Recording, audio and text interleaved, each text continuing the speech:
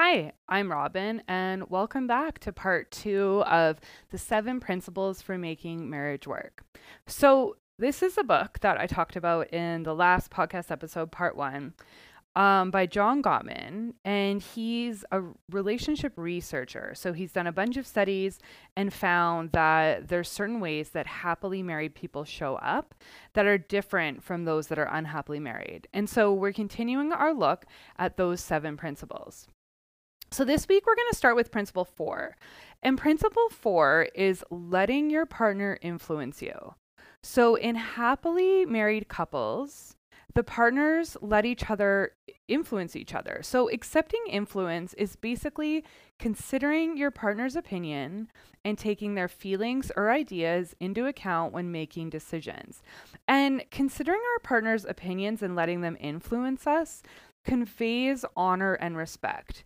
And it really comes from this thought principle. And they don't talk about this in the book, but I first heard this from a marriage coach named Maggie Reyes. And she talked about one of the important things in marriages or in any relationships is thinking that you're on the same team. And when we think that we're on the same team, we approach problems on the same team. So it's more of like a discussion, and we think about the other player, and we think about, okay, as a team, how are we going to solve this problem? I want you to imagine like you're on a football field, right?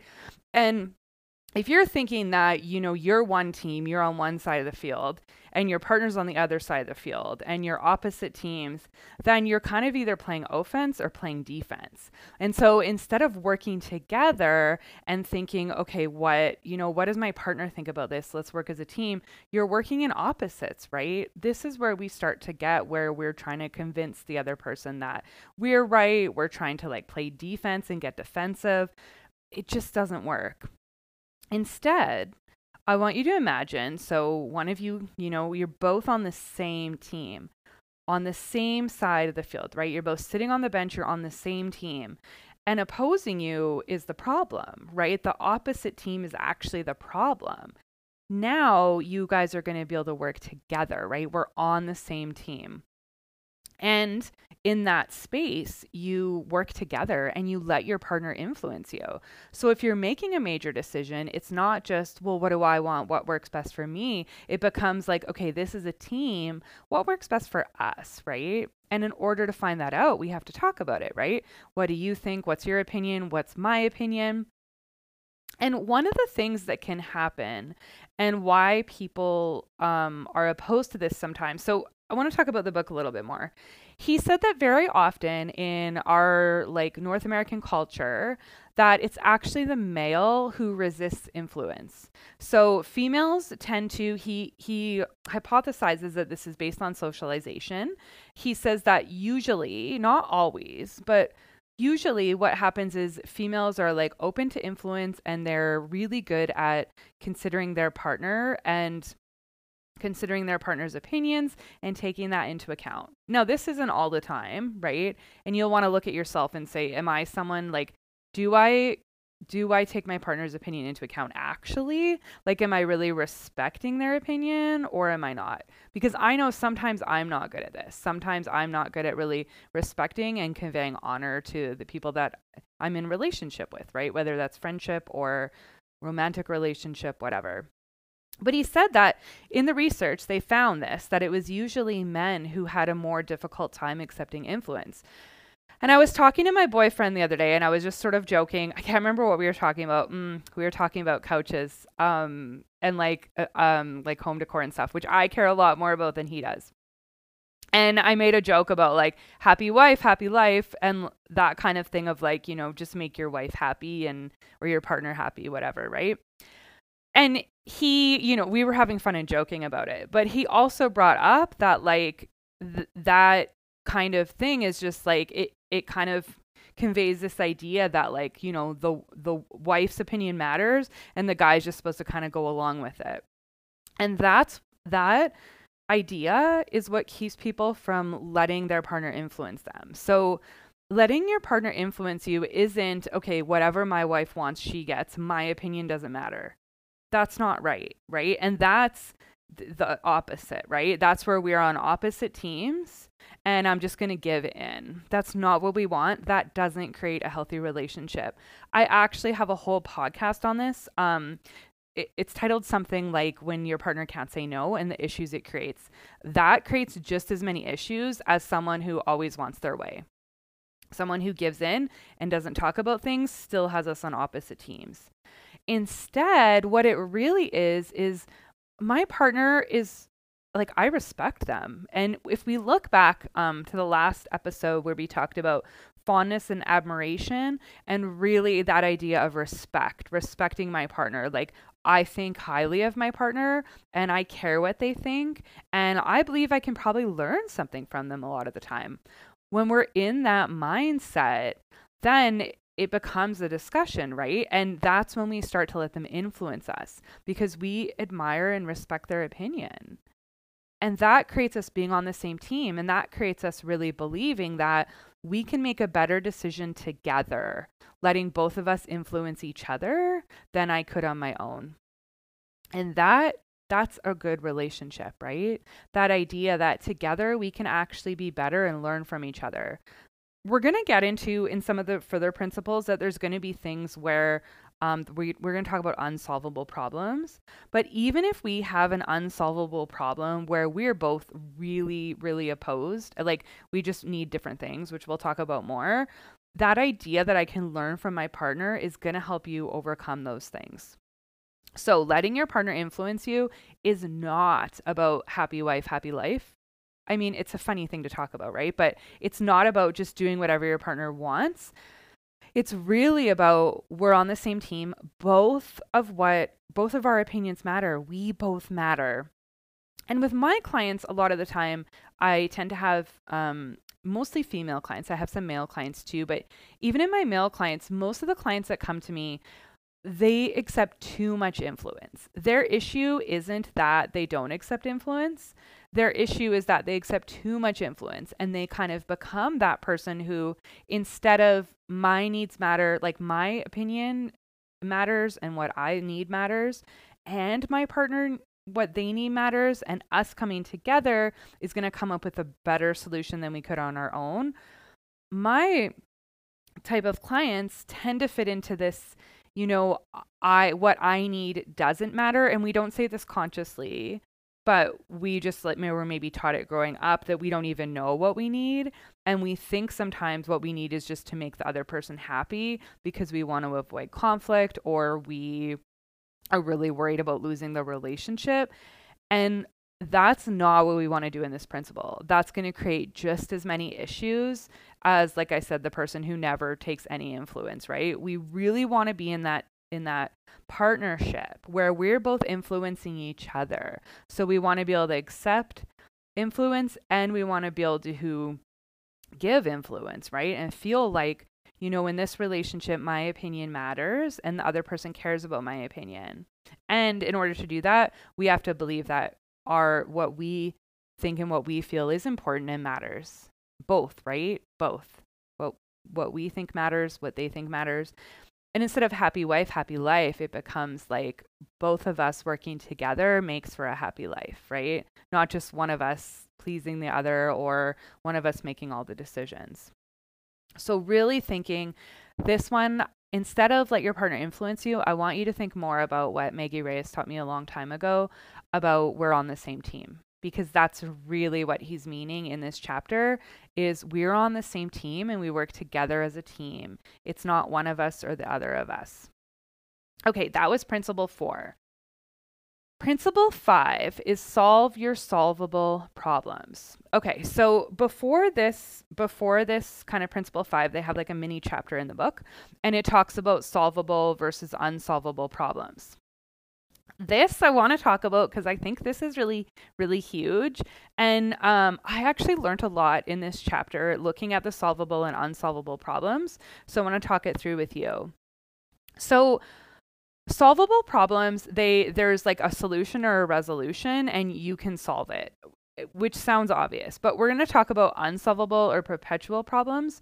So unsolvable problems happen when partners have opposing emotional needs and they're not solvable. They're something that you're just going to always have not necessarily conflict over, but it's not going to be something that goes away, right? So a solvable problem, they give an example. They talk about, the one partner was like always in a hurry. Two partners would drive to work together every morning. And the husband was always driving really fast and it bothered the wife. And she's like, "Why are you always speeding? What's going on?" And he said to her, he's like, "Well, I'm speeding because we're late. Because, we need to leave the house at like, say, 8:15, but you're not ready till 8:20, sometimes 8:25. So then I'm feeling rushed and I end up speeding to work." And so they talked it through and she was like, "Okay, well, I'm running late because I have to help the kids do these, like get lunches ready and get the kids ready. If you could help me with that, I'd be willing to get up a little bit earlier so we have some more time. And if you'd be willing to help with that, I think that we could solve this problem of running late." So this is a solvable problem, right? It's like, oh yeah, okay, if we get up earlier, maybe we make lunches the night before, we can figure it out. Unsolvable problems is where we have opposing emotional needs. So I'm going to give an example of an anxious person and a person who's more avoidant. So when there's conflict in our relationship, if you tend to be more anxious and attached, you'll usually want to talk it out right away. You can't just walk away from it. You're feeling really anxious. You're wanting reassurance and security from your partner. You're like, "Hey, I need you. We need to talk about this." If you're avoidant, you'll tend to want some space to process instead. You'll want to be able to self-regulate, kind of calm down, think about it on your own, and then come back to the relationship. So these are opposite needs, right? In the moment of a conflict, these are really opposing needs. And that's not something we can really solve, right? We can't both meet the need of the avoidant person who needs space and meet the need of the anxious person who needs to talk about it right away in that moment. What happens is in these situations, instead of solving it and coming to a real resolution, we accept that, hey, we're different. We have different emotional needs, and then we learn to manage it. So we learn to figure out ways that we can manage it. And for each couple, that will be different. It might be, "Hey, I need to take space, but I'm going to come back in 15 minutes. It might be talking about it for 15 minutes until we kind of reach 15 minutes and then giving some space. It might be not talking about it, but spending time together or having some reassurance and then talking about it later. So many different options. But for me, this idea that they said that 69% of relationship or marital conflicts, they said, are unsolvable. There are these perpetual problems that don't have a simple solution and then we're not going to be easily solved and that we're just going to have to manage, was really eye-opening, right? That they also talked about that basically when you choose to be with someone, you're choosing which unsolvable problems you're going to pick, right? That no matter who you're with, there isn't ever going to be a person that you don't have any of these unsolvable problems with. That's just not possible. And that this isn't in unhappy marriages that you have these unsolvable problems. This is in all marriages. All relationships have this. And the difference between those are happily married and that those are unhappily married is that first, we'll talk about this in Principle 5, the people that are happily married solve the solvable problems and the people that are unhappily married don't. And the people that are happily married also learn how to accept and manage the unsolvable problems instead of thinking that they need to solve them. So we're going to talk about 5 steps to solving just your solvable problems, right? That 30% of problems where they could actually be solved and resolved instead of continuing and building up resentment and causing all kinds of problems. So they give some keys for managing conflict, some kind of mindset tips. And it really talks about too how it's really important to incorporate the first 3 principles where we're getting to really know and understand each other. We're creating fondness and admiration for our partner, and we're really having this foundation of respect. I respect and honor my partner. Okay, so first, when managing conflict, it's important to remember that negative emotions are important. It can be really hard to hear that someone else is unhappy with us, right? Or that they're angry. That can be really hard. But those negative emotions hold really important information about that person and their experience, and they can teach us how to learn to love that person better. And that's the same for us too. It can be sometimes difficult to express our negative emotions, especially if we tend to be conflict averse. But that's actually what's going to end up creating more loving connection, is like leaving space and room for those negative emotions. Also for ourselves, right? A lot of these principles are also going to help us with our relationship with ourselves. Then the next thing is no one is right. So a lot of the time I have had people come to me and they like ask who's right and who's wrong in this situation. Read this text message. Are they right and I'm wrong, or am I wrong? What's happening? And really no one's right. I mean, there's very few cases. I would say like if there's domestic violence happening or something like that, I mean, I would say like wrong, right? We know that, okay, that's not okay. But in things like how should we handle this conflict, or like who should do the housework, or like should we have kids or not? There's no right and wrong. And looking for right and wrong, it just isn't useful, honestly, even if someone is right and wrong. Instead, we want to go back to that principle of like, we're on the same team. We have different needs, but we're on the same team and we have a common goal to be happy. And then acceptance is crucial. So really accepting that your partner has different needs and is different than you, and that's okay. And then focusing again on that fondness and admiration. So reminding yourself that you actually like your partner, that there's things about them that attracted you to them and that you like them. Okay, so solving your solvable problems, we have 5 steps that are going to help you solve those solvable problems. And he also talks in the book about these steps are doable. These steps are skills that you likely already have that you can do. This isn't impossible and it's not going to take forever. So first, soften your startup. So make sure you're going in softly. 2, learn to make and receive repair attempts. 3, soothe yourself and each other. 4, compromise. And 5, process any grievances so that they don't linger. Okay, so we'll start with number 1. What's a soft startup? So a soft startup is basically having good manners. So he gives an example of if you had a friend leaving the house and they had forgotten their umbrella, you would just say, oh, hey, like you might reach out the door, you forgot your umbrella. Versus with your partner, you might be like, what's wrong with you? I'm always having to pick up things after you. Don't you know it's raining? And for me, this really hit home, this example, because I think sometimes in our closest relationships, we can sometimes forget to just have good manners. And this happens because resentments have built up, or frustrations, and we tend to show our worst selves in our closest relationships. And that's something we want to be able to do. You don't want to have to be fake and have like fake manners or something. You do want to be honest. And happily married couples are honest. That's true. However, with the soft startup, what I really think is that it comes down to, how am I thinking about my partner? Like, am I actually respecting them and honoring them? Am I treating them in a way of someone I respect and I honor? So soft startup, I would just check in with your manners. That's going to be the easiest way to know, right? So it's not accusatory. It's not attacking their character.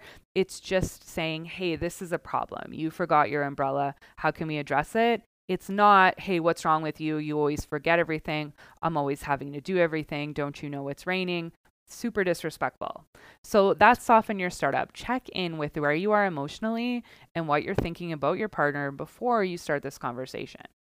And then, even if you're really working hard on this and really working hard on doing a gentle startup, don't expect to see results right away. A lot of the time, we fall into patterns with our partner. And even if we change, our partner's still going to react from that same old pattern.